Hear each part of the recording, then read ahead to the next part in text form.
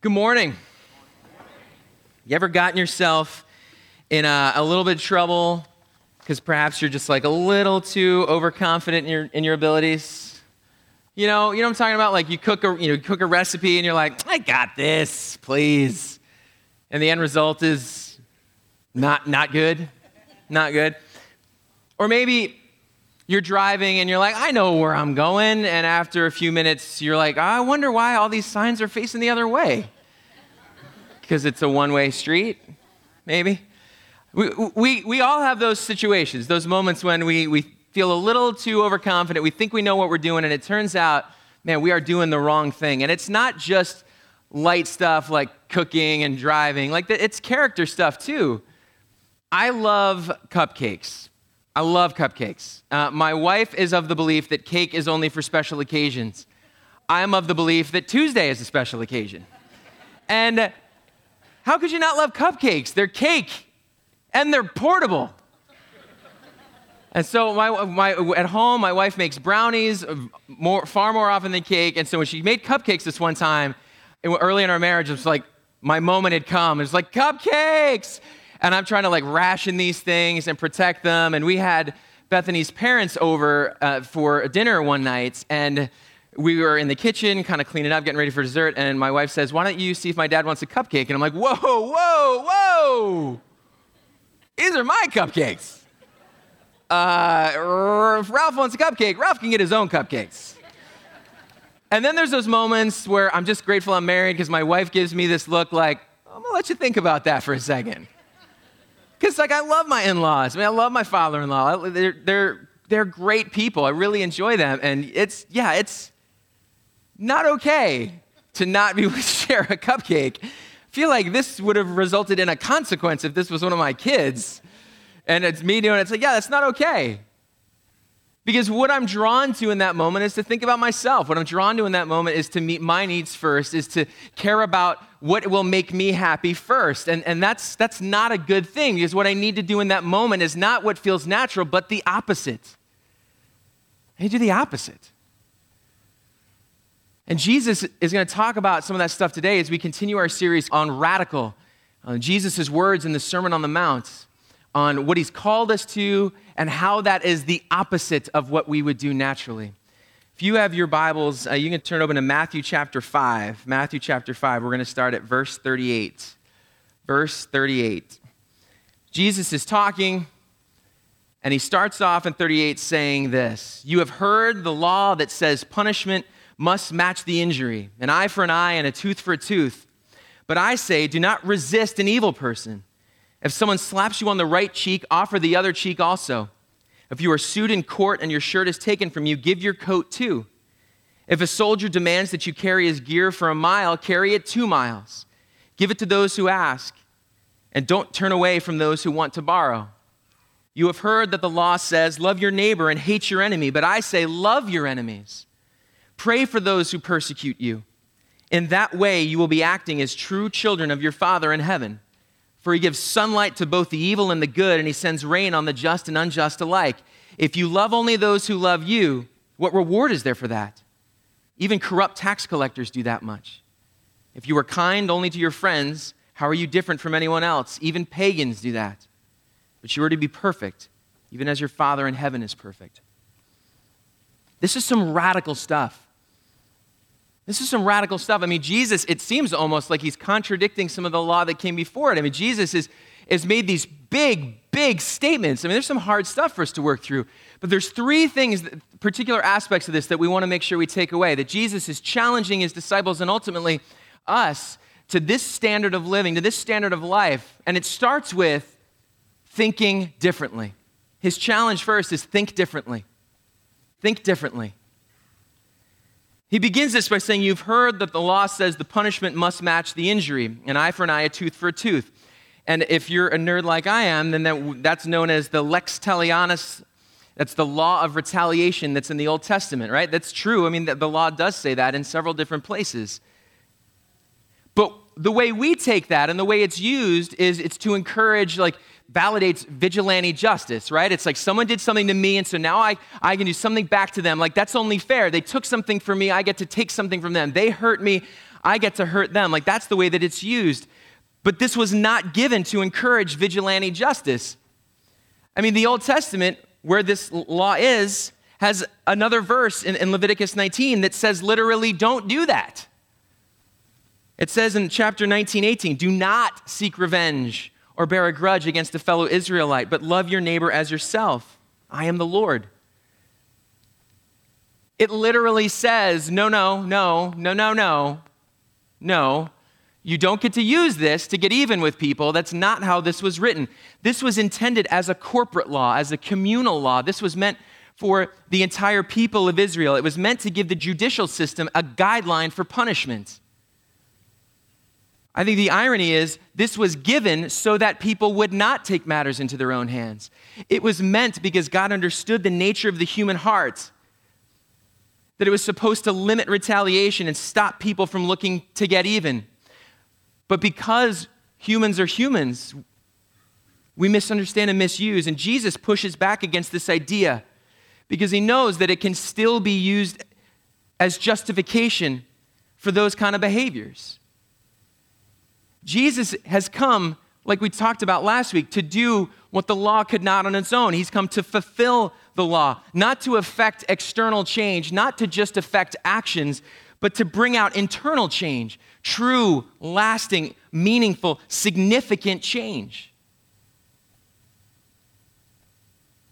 He goes on in verse 39 to flesh that out more by saying, I say, do not resist an evil person. Do not resist an evil person. Now listen, we're going to talk about some things. He's not saying that you just have to stand there and take whatever comes your way, that if your family is being tortured, you're not allowed to protect them, that we're just supposed to be punching bags. That's not the point he's making. Jesus is not coming to give us a new set of laws to replace the old laws. Jesus has come to fulfill the laws, to show how the laws point to him, that what the law could not accomplish on its own because of our hearts, Jesus has come to fulfill by changing us, our hearts, by working in us. What the law could not do, Jesus has come to fulfill, to complete. But he does say, do not resist an evil person. He's raising the bar of engagement. He's raising what's asked of us, and we'll flesh some of that out a little bit later. And he gives 4 examples of how not to resist an evil person, which I appreciate, because there's times where it's like, I'm sorry, what was that? I'm not totally sure what that means. So he gives us some examples, and he says in verse 39, if someone slaps you on the right cheek, offer the other cheek also. Now, culturally, being slapped on the cheek, particularly the right cheek, that was a huge insult. Huge insult. It also, hurts a lot. There's that too. Like, I don't particularly want to be slapped across the face. I'm not looking forward to that. It's a huge insult, and it hurts. But Jesus says, offer the other cheek too. Not just endure, not just make it through this, not just grit your teeth and bear it, but offer your other cheek as well. Whoa. He gives another example. If you're sued for your shirt, give your coat as well. Now, in this culture, you could be sued, and if you had to pay a debt or restore something you've done, they could take your possessions, and so your shirt, they could literally take the shirt off your back, which is a thing.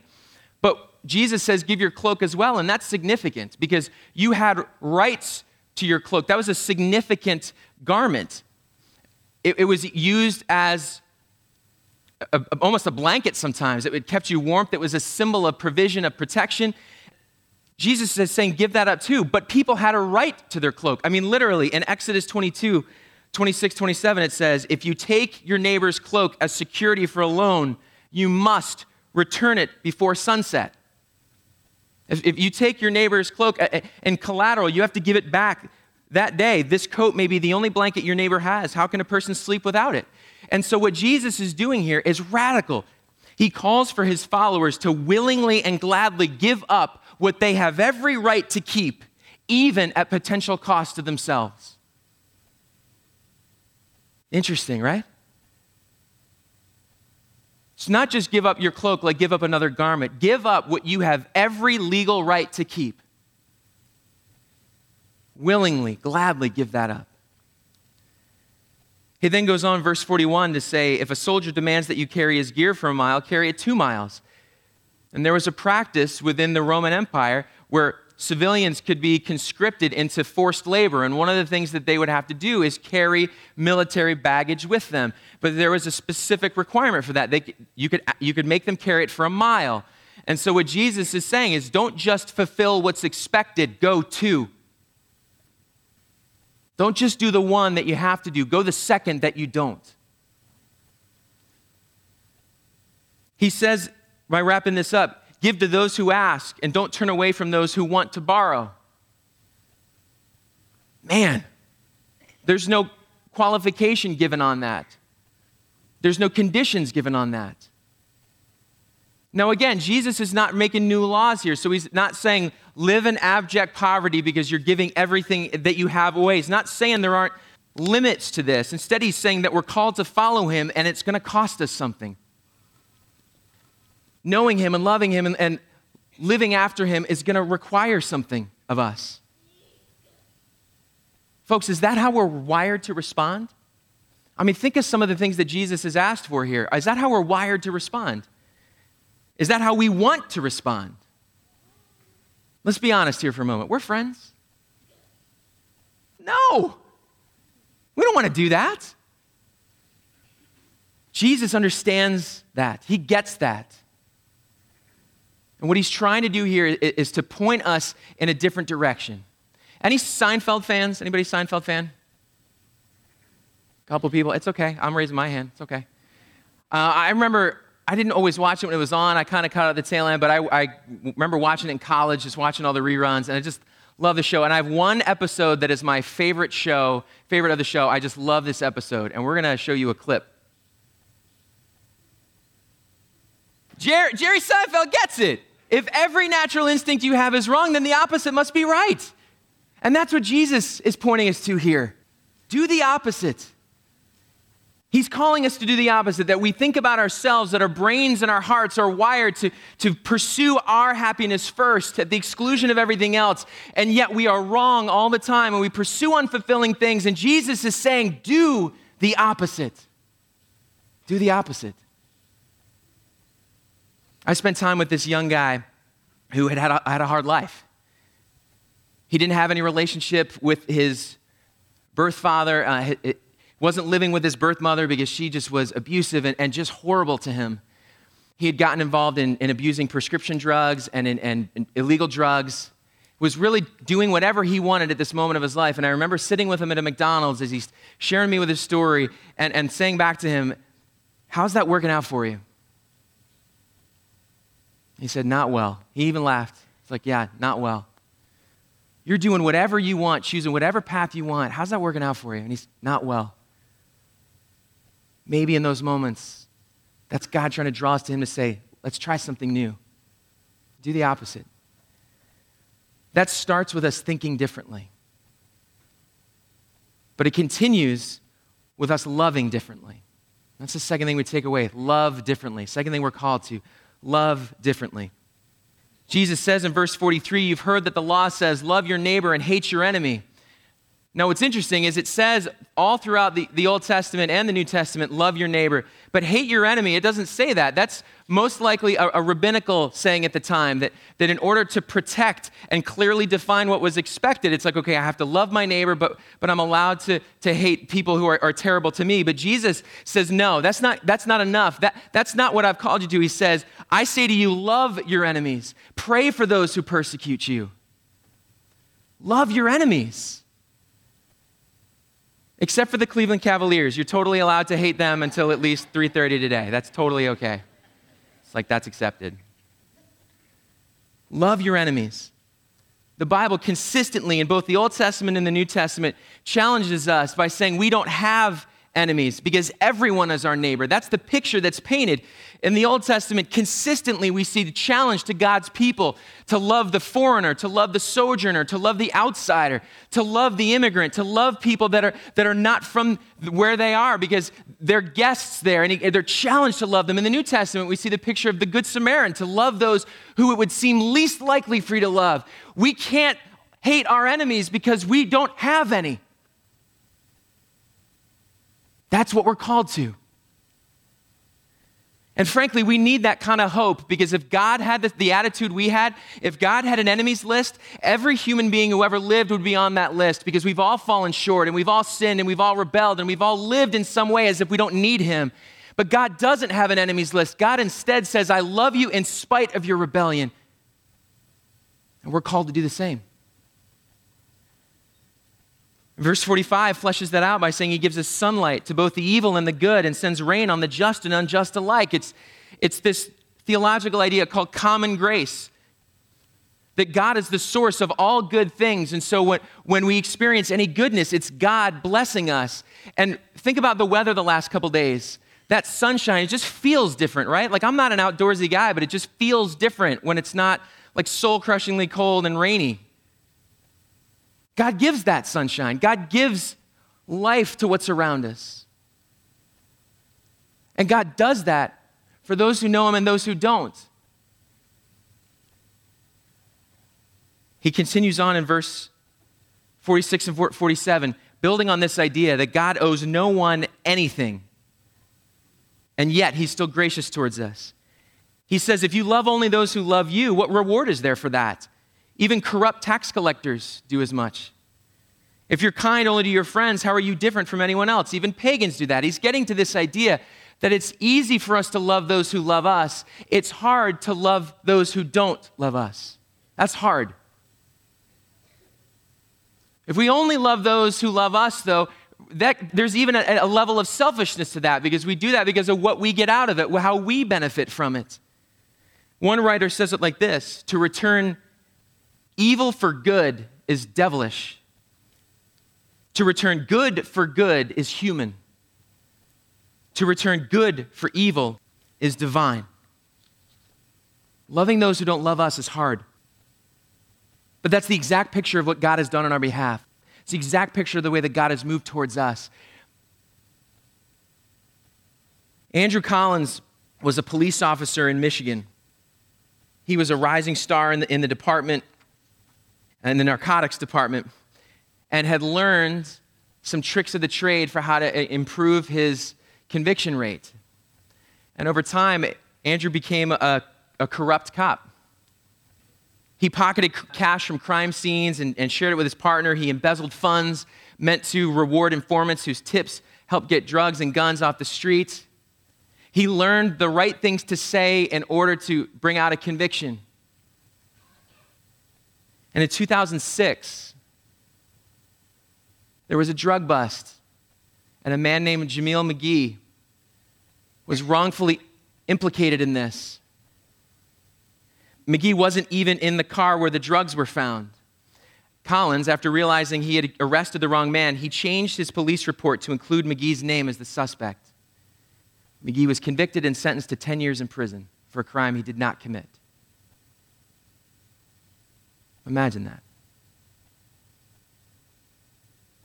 This weighed on Collins. And eventually, he confessed first to a priest and then to God. And then he confessed to his family and to the investigators. And he was sentenced to 18 months in prison. And his old cases were reopened and re-examined, and Jamil McGee was released. He was freed. But his life was not instantly better. He struggled. He was even homeless for a period. He had a hard time keeping down work, suffered from persistent harassment, homeless for 2 years. He goes on to say, I lost everything. My only goal was to seek him when I got home and hurt him. He managed to find employment in a local coffee house, and one day he came face to face with a coworker, Andrew Collins. What would you do? What would you say to the man who lied and ruined your life? What would you do? Collins looks at him and says, honestly, I have no explanation. All I can do is say I'm sorry. And McGee forgave him. He forgave him and he let it go. And in fact, he says, I didn't forgive him for him, and I didn't even forgive him for me. I forgave him for us. Collins was so overwhelmed. He said, I just started weeping because he doesn't owe me that. I don't deserve that. And he didn't. And yet he was still forgiven. And these men have become close friends. They wrote a book. They've started a ministry to bring a message of hope and reconciliation to others. How was he able to do that? How was he able to love differently? God worked in his heart and changed him. It's a powerful picture. It's a powerful picture. That's the kind of love we're called to have. And folks, that's a heart issue. That's what Jesus is getting here. He's pointing out that the law can't fix our hearts. Only he can do that. The law points out where our hearts are wrong. Jesus is the one who changes them. That's what he's moving us towards. Religion doesn't make us love the way that Jamil McGee did. Jesus is what makes us love that way. Jesus has done all of those things for us. I love even this little nugget, this little detail of if you're slapped on the cheek, you turn the other cheek. In Matthew 26, we read, they began to spit in Jesus' face and beat him with their fists, and some slapped him, jeering, prophesy to us, you Messiah, who hit you that time? Jesus has not asked us to do anything he has not already done first. Jesus has not called us to live a life that he has not already done first and enabled and empowered and equipped us to do it. God is not calling us to something that he has not made possible for us. Jesus loved his enemies and prayed for those who persecuted him, even on the cross as he hung to die. Jesus didn't come to give us a new law, folks, but to show how that law drives us towards him. The law was put in place to protect us from ourselves, but Jesus has come to change us and make us new forever. It's the difference between treating the symptoms and healing the underlying disease. Jesus isn't as interested in dealing with the symptoms as he is in dealing with that disease that plagues our soul, because he knows that you change the heart and you change the actions too. That's why he wants to see us transformed. Really, Jesus is pointing us towards what Jerry Seinfeld said. If every instinct you've had is wrong, then the opposite must be right. We can't do this on our own. All our work and all our effort can't bring about this kind of moral selflessness. We just are not drawn to that. It's the work of Jesus in and through us that makes that possible. Because what we're called to do here, once we think differently and love differently, is to live differently. We're called to live differently. Following Jesus means living differently. The easy way is not the better way. I love how this one writer talks about it. He says, this does not mean that the disciples act in a loving way to show what they already are, but to become what they are not yet.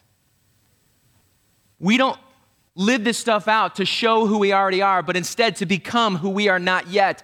That's the powerful symbiotic relationship that God has with us through his Son and his Holy Spirit, that God works in us, that when we surrender to him, he works in our hearts and enables us to follow him. And the more we live that out, the more he works in us to change us.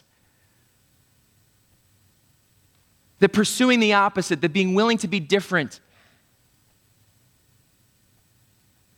has a huge effect. God has promised that the work that he began in our hearts, he will finish.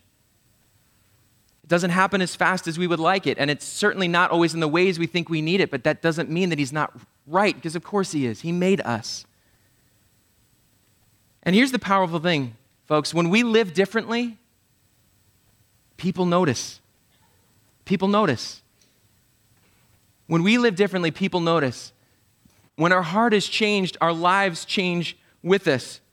They can't help changing.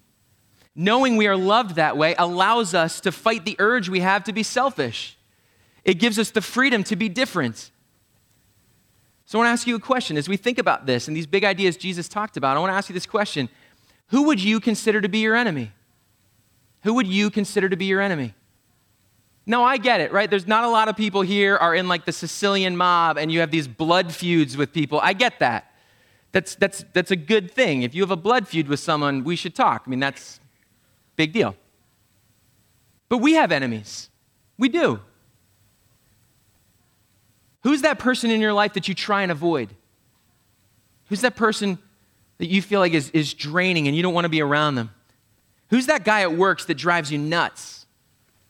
Who's someone that thinks different than you? Maybe it's your neighbor who lets their trash blow into your yard. Maybe it's an immigrant whose culture and customs are different than yours. Who's your enemy? But there's a deeper level to this too. Some of us have been hurt in very deep ways. Some of us have been hurt in very significant ways and carry with us scars and carry with us pain. Maybe your enemy is an ex-husband who mistreated you. Maybe it's a sibling who you never got along with and felt like you were never as good as. Maybe it's a parent who you feel like didn't love you. Who's your enemy?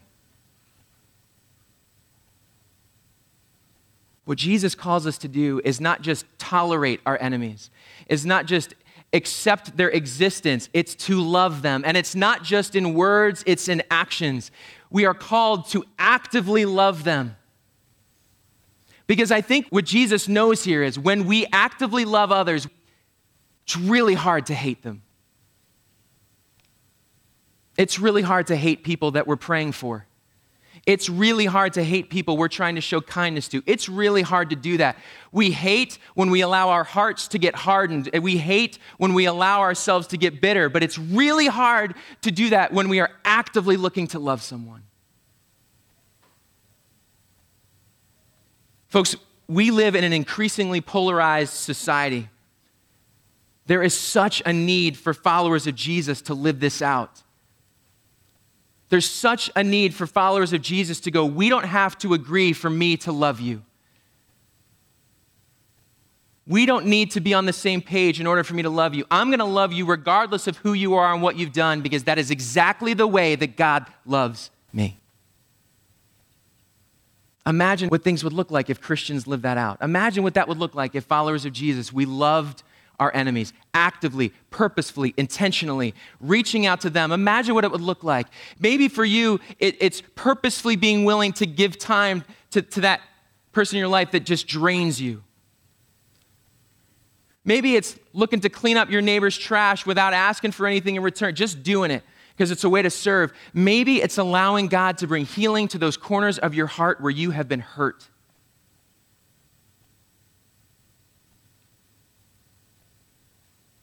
What would it look like for you to love your enemy?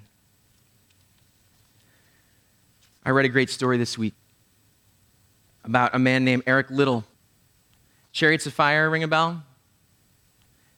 He's the gold medal winner at the Summer Olympics in 1924, went to China in 1925 to serve as a missionary, was put in a Japanese internment camp. Things were bad. 2,000 people were forced into this old Presbyterian mission compound named the Courtyard of the Happy Way by the Japanese. The conditions were terrible. Food was scarce. A man named Landon Gilkey wrote about his time in that camp in a book called The Shantung Compound. Gilkey was a secular humanist, believed in the fundamental goodness of people, believed that we all could find our own good, didn't believe in God, wasn't a follower of Jesus. But as he writes about this, the terrible conditions, he describes the unbelievable selfishness that took place when people looked after themselves. There was no privacy. They stole from each other. They found that no amount of public shaming could get people to stop. They showed little care for each other. But what's fascinating is Gilkey points out that Liddell was different. He said even pastors stole. They saw missionaries steal, but Liddell was different. He was overflowing with humor, love of life. He was sacrificial towards others. And he makes this statement: it is rare indeed when a person has the good fortune to meet a saint, but he came as close to it as anyone I've ever known. In 1945, when Eric Liddell died of a brain tumor, Gilkey said the entire camp, especially its youth, was stunned for days. So great was the vacuum that Eric's death had left. Eric lived these things out, and people noticed. Eric lived differently. and people noticed. Are we willing to live differently too? If you're here and you're not yet a follower of Jesus, what I hope you hear us saying is if you're searching for something and you haven't found it yet, are you willing to try something different? Are you willing to do the opposite of what got you to this point? Because God has done all this towards us first. That's the hope that we look to.